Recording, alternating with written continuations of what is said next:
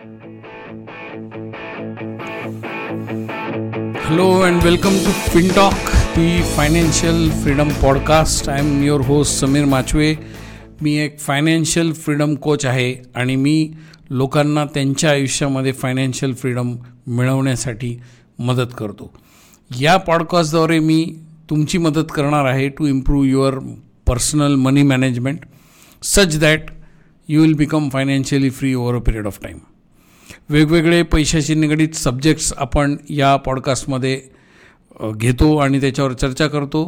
So आजचा जो आपला सब्जेक्ट आहे तो आहे फायनान्शियल स्कॅम्स कसे ओळखावेत, त्यांच्यापासून कसं वाचावं, याच्याबद्दल आपण आज चर्चा करणार आहोत. सुरुवात करायच्या आधी एक स्टॅटिस्टिक्स मी तुम्हाला सांगतो की 2022 साली टोटल RBIने दिलेल्या डेटाप्रमाणे 100 million people have suffered from they have become prey to the financial frauds in India alone. आणि जवळजवळ $10 बिलियन नुकसान लोकांना झालेलं आहे वेगवेगळ्या फायनान्शियल फ्रॉड्समधनं.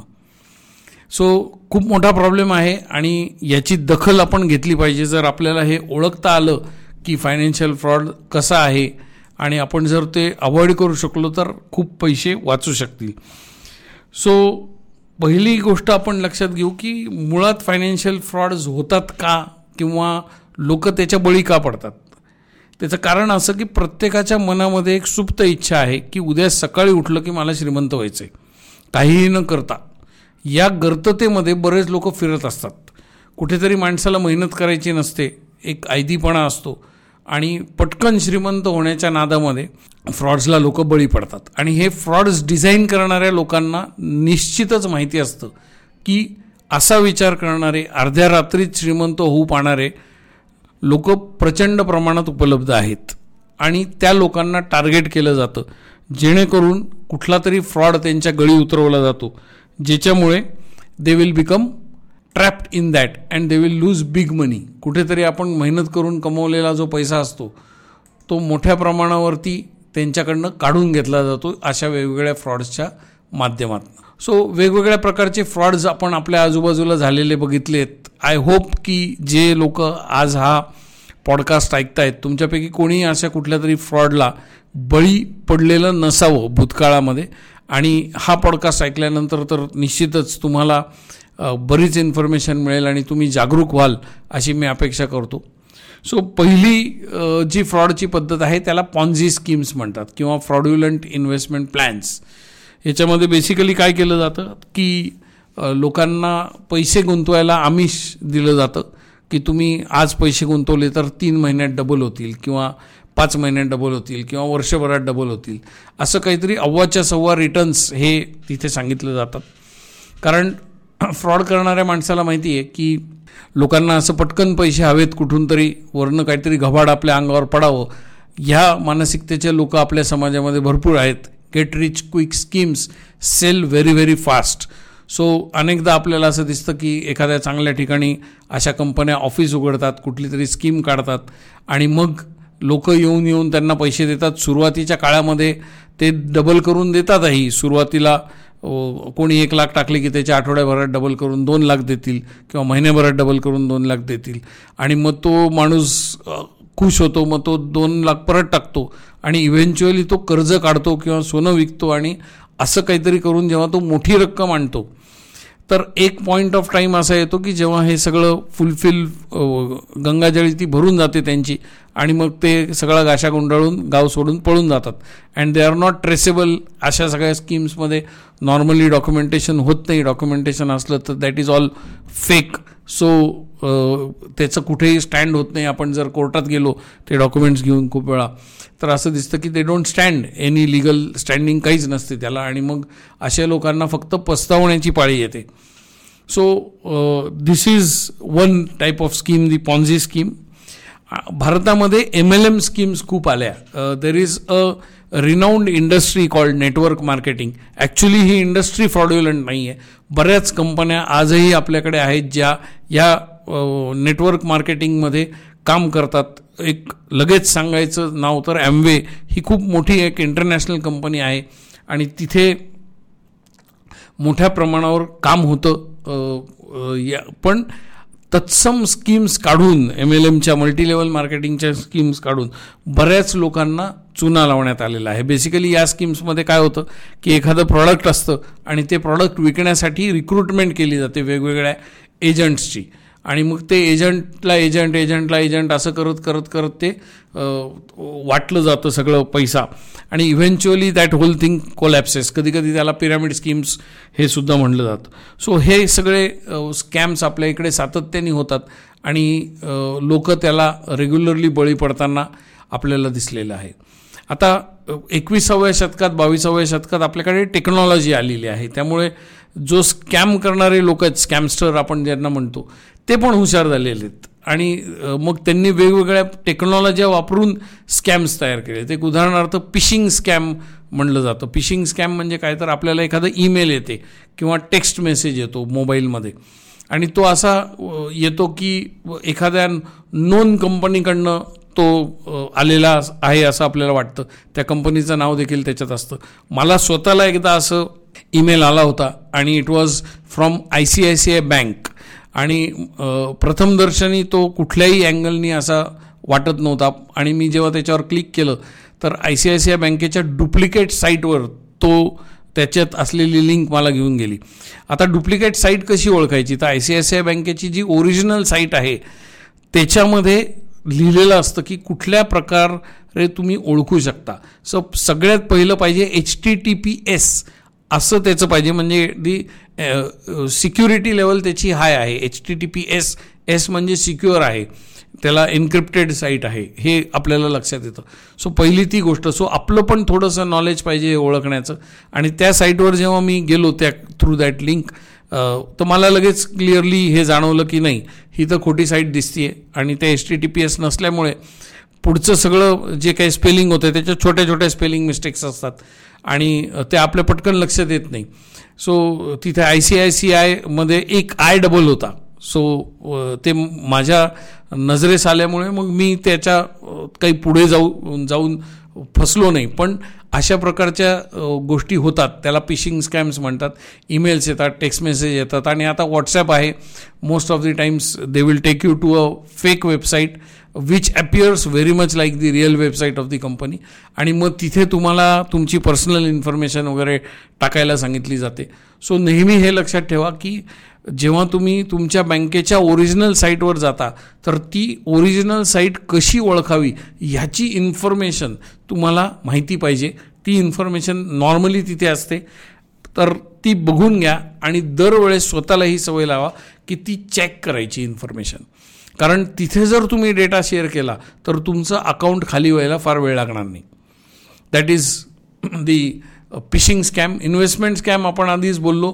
इन्व्हेस्टमेंट स्कॅमचं बेसिक फंडा हा आहे की it is a get rich quick scheme. They will tell you that very high returns you are going to get, आणि अशा स्कीम्समध्ये लोक म्हणजे रिटर्न्स तर सोडून द्या, लोकांची मुद्दल पण जाते. सो ही एक स्कीम आहे इन्व्हेस्टमेंट स्कीम, ज्याच्यापासून आपण सांभाळून राहायला पाहिजे. आणि आता नवीन याच्यामध्ये since people are very much busy on social media, त्याच्यामुळे रोमान्स स्कॅम्स नावाचा एक नवीन प्रकार सध्या सुरू झालेला आहे. आणि खूप वेळा असं होतं की तिथे एखादा व्यक्ती येतो आणि मग तो he is actually a fraudulent, he pretends to be a some renowned person, like तो स्वतःला भासवतो की मी इंडियन आर्मीचा माणूस आहे किंवा मी एक रिनाऊंड डॉक्टर आहे, आणि मग he will slowly develop a relationship with the person. आणि नॉर्मली इथे पुरुषांना बळी पाडलं जातं. एखादी सुंदर दिसणारी मुलगी असते आणि मग ती येऊन त्याच्याशी हळूहळू गप्पा मारते, गोड गप्पा मारते, आणि मग तो जो सावज आहे तिचं ते that will slowly start trusting, आणि मग एके दिवशी ती समोरची व्यक्ती डिक्लेअर करते की माझ्या लाईफमध्ये खूप मोठी अडचण आली आहे आणि मला 1,000 रुपये पाहिजेत, आणि किंवा मेडिकल एक्सपेन्सेस अर्जंट आलेले आहेत, असं काहीतरी सांगून थोडे पैसे उकळून, आणि इव्हेंच्युअली मोठा पैसा उकळला जातो. किंवा अशाच प्रकारचे स्कॅम्स जॉब संदर्भात असतात की तुम्हाला जॉब देण्याचं आमिष दिलं जातं, आणि त्याच्यासाठी की तुम्हाला आम्ही गव्हर्नमेंटमध्ये जॉब लावून देऊ, तिथे एवढे पैसे द्या, तिथं असं करा. आणि अशा पद्धतीने लोकांचे खिसे कापण्याचा हा एक सोफेस्टिकेटेड मार्ग आहे थ्रू दिस डिफरंट स्कॅम्स, आणि हे सातत्याने आपल्या इकडे होत असतात. अनफॉर्च्युनेटली काय आहे की मनुष्य स्वभाव असा असतो की जर मी रस्त्यावरनं चाललो असेल आणि मला जर 100ची नोट सापडली तर मी आनंदाने सगळ्यांना सांगतो, पण माझं जर पाकिट मारलं गेलं आणि त्याच्यात 1000 रुपये गेले तर मी घरी जाऊन माझ्या फॅमिली मेंबर्सला, बायकोला, मुलांना सुद्धा सांगत नाही. मी ते मला झालेलं नुकसान मी लपवून ठेवतो. हा मनुष्य स्वभाव आहे आणि ह्याचाच फायदा हे सगळे जे स्कॅम करणारे लोक आहेत हे सातत्याने घेत असतात. कुठलाही स्कॅम आपल्याला असं सांगून येत नाही की हा स्कॅम आहे, म्हणून अर्ली साईन्स काय आहेत त्या स्कॅमच्या त्या आपण ओळखल्या पाहिजेत. एक टिपिकल अर्ली साईन ही असते की एक प्रेशर टेक्टिक्स यूज केली जाते किंवा एक अर्जन्सी क्रिएट केली जाते की अरे ही ऑपॉर्च्युनिटी आहे, ही संधी आहे, ही फक्त उद्या संध्याकाळपर्यंतच उपलब्ध आहे किंवा ही फक्त तुम्हालाच देण्यात आलेली आहे, असं काहीतरी भासवलं जातं सो दॅट तुम्हाला असं वाटेल की मी जर ही आत्ता इथे पैसे नाही भरले किंवा ही संधी मी आत्ता नाही घेतली तर ही पुन्हा मला आयुष्यात कधी मिळणार नाही, अशी एक परिस्थिती निर्माण केली जाते. सायकोलॉजिकली तुम्हाला प्रेशराईज केलं जातं आणि मग तुम्ही त्याच्यामध्ये बळी पडता. किंवा ऑफशोर ट्रान्झॅक्शन्स करायला लावणे, कुठेतरी परदेशात कोणाला तरी पैसे पाठवायचे आहेत किंवा काहीतरी विचित्र डॉक्युमेंटेशन, खूप वेळा हे सरासरी चालतं. खूप वेळा मला अशाही कंप्लेंट्स आलेल्या आहेत की बँकेमध्ये लॉकर उघडायचा आहे तर इन्शुरन्स पॉलिसी घेणं कंपल्सरी आहे. आता हा शुद्ध फसवाफसवीचा प्रकार आहे. असं कुठेही लिहिलेलं नाही आहे की इन्शुरन्स पॉलिसी घेणं गरजेचं आहे, आणि ती बँक, अगदी मोठ्या बँकासुद्धा हे करतात रेग्युलरली. माझ्याकडे अनेक क्लायंट्स येतात ही कंप्लेंट घेऊन की बँकेमध्ये आम्हाला असं सांगितलं की आमच्याकडे खूप मोठी वेटिंग लिस्ट आहे आणि तुम्हाला जर लॉकर आमच्या बँकेत उघडायचं असेल तर 1,00,000 प्रीमियमची पॉलिसी घ्या वगैरे. सो ह्या शुद्ध फसवाफसवीचा गेम आहे. जर एखाद्या बँकेत तुम्हाला असं जर हे झालं, अनुभव आला, तर तुम्ही याची कंप्लेंट करू शकता. निश्चितच त्या बँकेमध्ये लॉकर अजिबात उघडू नका, कारण इथून पुढे ते अजून फसवू शकतात. सो हा कॉमन खेळला जातो बिकॉज त्यांना पण त्यांचा माल विकायचा आहे आणि कुठेतरी आपल्या आर्थिक निरक्षरतेचा हा फायदा बँकेतले लोक अनेकदा घेतात. सो ह्या पण प्रकारचे फ्रॉड्स आपण झालेले बघितलेले आहेत. किंवा ट्रान्झॅक्शन, आता हाऊसिंग लोन घेताना सुद्धा अनेक बँका गपचूप त्या EMIमध्ये कुठला तरी इन्शुरन्सचा प्रीमियम टाकून देतात. आत्ताच माझ्या एका मित्राला हा अनुभव आला, एका रिनाऊंड बँकमधलं, की त्याचा जो प्रीमियम होता 4,000 रुपये महिना प्रीमियम त्याच्या EMIमध्ये जोडलेला होता, आणि जेव्हा त्यांनी ब्रेकअप त्याचा मागितला की माझा प्रीमियम तुम्ही कसा कॅल्क्युलेट केला, तर तिथली जी व्यक्ती होती हाऊसिंग लोन डिपार्टमेंटची ती थोडंसं कुरकुर करत होती. He was not willing to give the details. आणि जेव्हा माझ्या मित्रांनी खूपच ती बाजू लावून धरली की नाही मला डिटेल द्या, त्याशिवाय मी याच्यावर सही करणार नाही, त्यावेळेस त्यांनी जेव्हा ते काढलं तर त्याच्यामध्ये त्याला दिसलं की 4,000 रुपयाचं प्रीमियम त्यांनी उगतच्या उगच घेतलेलं आहे, just to sell some insurance to him. आणि गमतीचा भाग हा आहे की ती प्रॉपर्टी तर लोक बँक मॉर्गेज ठेवून घेते, शिवाय त्याच्यावर इन्शुरन्स घ्यायला त्याला भाग पाडत होते. म्हणजे प्रॉपर्टी पण तुमच्याकडे तुम्ही ठेवणार आणि इन्शुरन्स पण घेणार आणि त्याच्यातनं वेगळे पैसे उकळणार, असा हा प्रकार त्या बँकेमध्ये चाललेला होता. फॉर्च्युनेटली हा जो माझा मित्र होता तो जागरूक होता, त्यांनी ती चौकशी केली आणि त्याच्यामुळे ही सेव्ड हिमसेल्फ. सो या अर्ली साईन्स आहेत. कुठेतरी पटकन घाई करायची, कुठेतरी प्रेशराईज करायचं, कुठेतरी असं दाखवायचं की ही संधी फक्त तुमच्यासाठीच आहे, you are the exclusive customer, आणि तुम्हाला असं फ्री, लाईफ टाईम फ्री, अशा टाईपचे फ्रेजेस वापरले की आपण जागरूक व्हायला पाहिजे. आणि त्या गोष्टीला वी शुड, तिथे कुठेतरी आपल्या डोक्यात घंटी वाजली पाहिजे की कुछ तो गडबड है दया, ऐसा नहीं हो सकता. सो एक रूल लक्षात ठेवायचा प्रत्येकाने, तो म्हणजे there is no free lunch. कोणीच कुठलीही गोष्ट तुम्हाला फुकटात देणार नाही. किती पण मोठी कंपनी असो, त्यांना तुमच्यावर किती पण प्रेम आलेलं असो, ते कुठलीही गोष्ट तुम्हाला फुकटात देणार नाही. प्रश्न हा आहे की तुम्ही जर स्वतःच्या मनाला हा ताबा ठेवू शकले की मला पटकन श्रीमंत व्हायचं नाही आहे, मला असं काही लॉटरी लागून मला कुठंतरी जायचं नाही आहे, तर I will do whatever is right. मी त्याचा संपूर्ण अभ्यासपूर्वक हे करीन आणि मग पुढे जाईन, असं जर आपण मानसिकता ठेवली तर निश्चितच आपल्याला याच्यापासून वाचता येईल. राईट. सो अनसॉलिसिटेटेड ईमेल्स येतात, ही पण एक अर्ली साईन आहे की काहीतरी मेल आली कारण नसताना, अननोन गोष्ट. सो अनेकदा मला असं दिसतं की लोक स्पॅममधल्या मेल क्लिअर करत नाही, तर ते स्पॅमिंग तुम्ही केलं पाहिजे तुमच्या. If you are having a Gmail तिथं असतो facility to mark it as spam, तर ते केलं पाहिजे.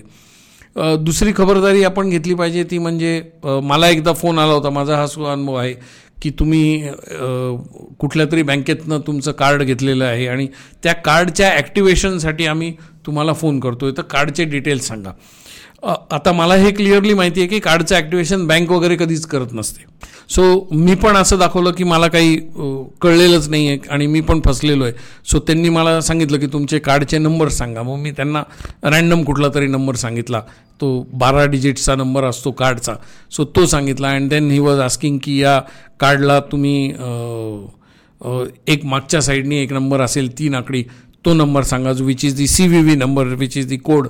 आणि मग तो त्यांनी घेतला आणि I am sure he was a person who is sitting somewhere in the some call centre और समवेअर, आणि तिकडे तो डेटा टाकून, आणि ज्या क्षणी त्याला कळलं की हे समोरचा व्यक्ती आपल्यापेक्षा हुशार आहे आणि त्यांनी चुकीचा डेटा आपल्याला दिलेला, तो मग ओरडाआरडी करायला लागला की तुम्ही चुकीचा डेटा देताय, बँक तुमच्या अगेन्स्ट ॲक्शन घेईल आणि हे ते. मग मी पण त्याला 2-4 शिव्या पण दिल्या की तुला जे करायचं ते करून घे, मी बघून घेईन बँकेशी काय करायचं. आणि ह्या पद्धतीने आय कुड अवॉइड मायसेल्फ. पण ही जागरूकता आपल्याला ठेवायला लागेल. पहिल्या काही वाक्यातच आपल्याला ते ओळखता यायला पाहिजे.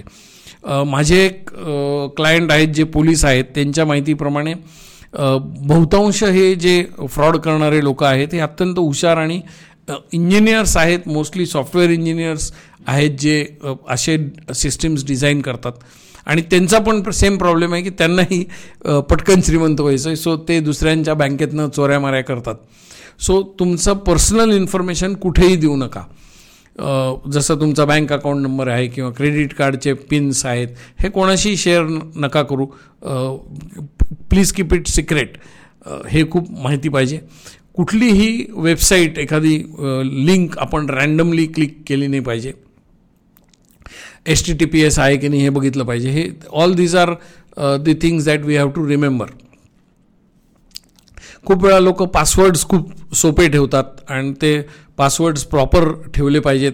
अनेकदा बँकांच्या साईटवर जो व्हर्च्युअल कीबोर्ड येतो तो पण आपण वापरला पाहिजे. व्हर्च्युअल कीबोर्ड वापरल्यामुळे काय होतं की तुमचे जे की टॅप्स आहेत ते कुठेही रेकॉर्ड होत नाही.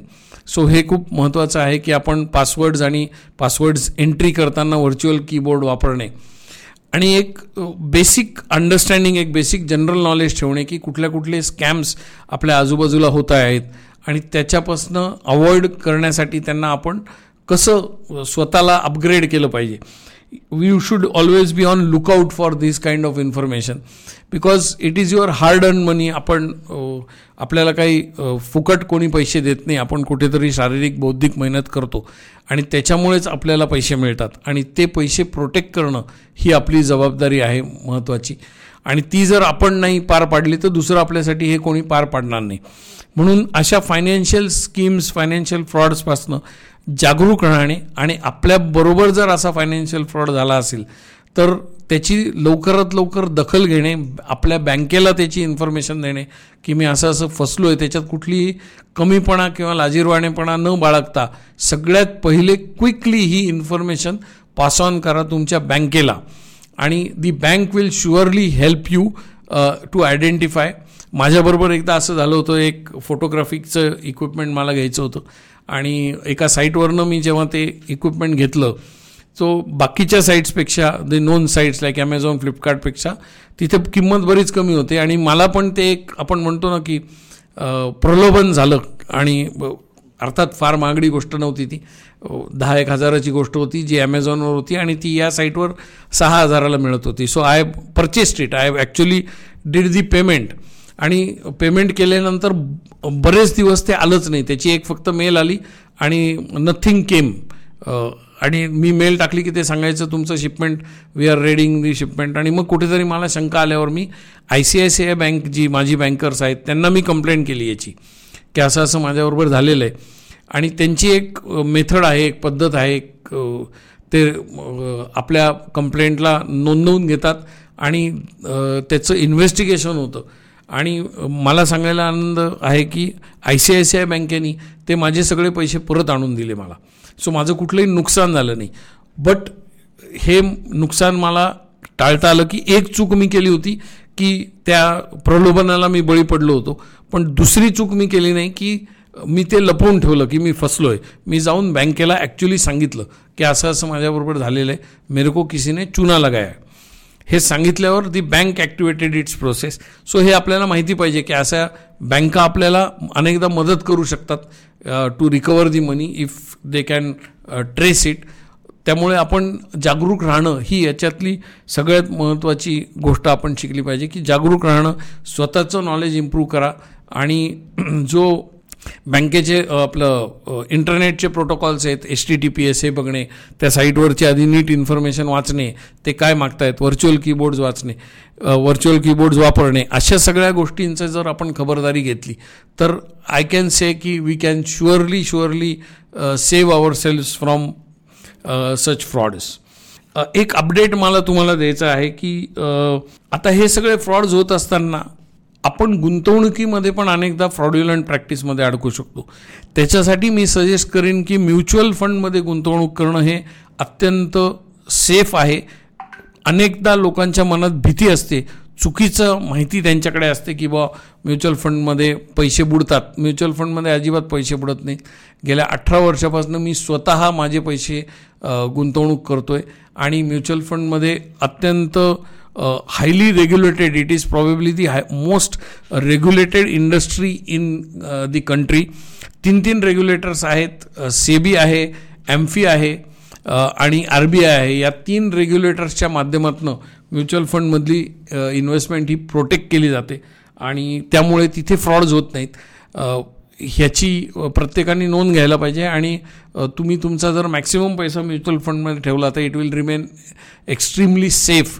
आत्तापर्यंत 60 वर्षामध्ये भारतामध्ये म्युच्युअल फंडमध्ये एकही फ्रॉड झालेला नाही आहे. So that is a clear cut record for this industry आणि we should give full credit to the government as well as SEBI and agencies like SEBI, AMFI and RBI because they are very very strong regulators आणि ते त्यांचा जो role आहे for handling protecting the common man's money ते तंतोतंत follow करतात. त्याच्याबद्दल as a investor मी या सगळ्या एजन्सीजचा आभारी आहे आणि I have very high conviction and trust in this agencies. Yet another update, 20 एप्रिलला मी माझा एक पॉडकास्ट एपिसोड सादर केला होता, पब्लिश केला होता. अक्षय तृतीयेच्या निमित्ताने तो केला होता आणि मी त्याच्यामध्ये सांगितलं होतं की तुम्ही सोनं घेऊ नका, सोन्याच्या ऐवजी तुम्ही इन्फोसिस घ्या, असा मी सल्ला दिला होता त्या याच्यामध्ये. आणि मी हेही सांगितलं होतं की माझ्याकडे पण इन्फोसिसचं काही होल्डिंग आहे आणि मी माझा मानस आहे की मी ते डबल करणार आहे.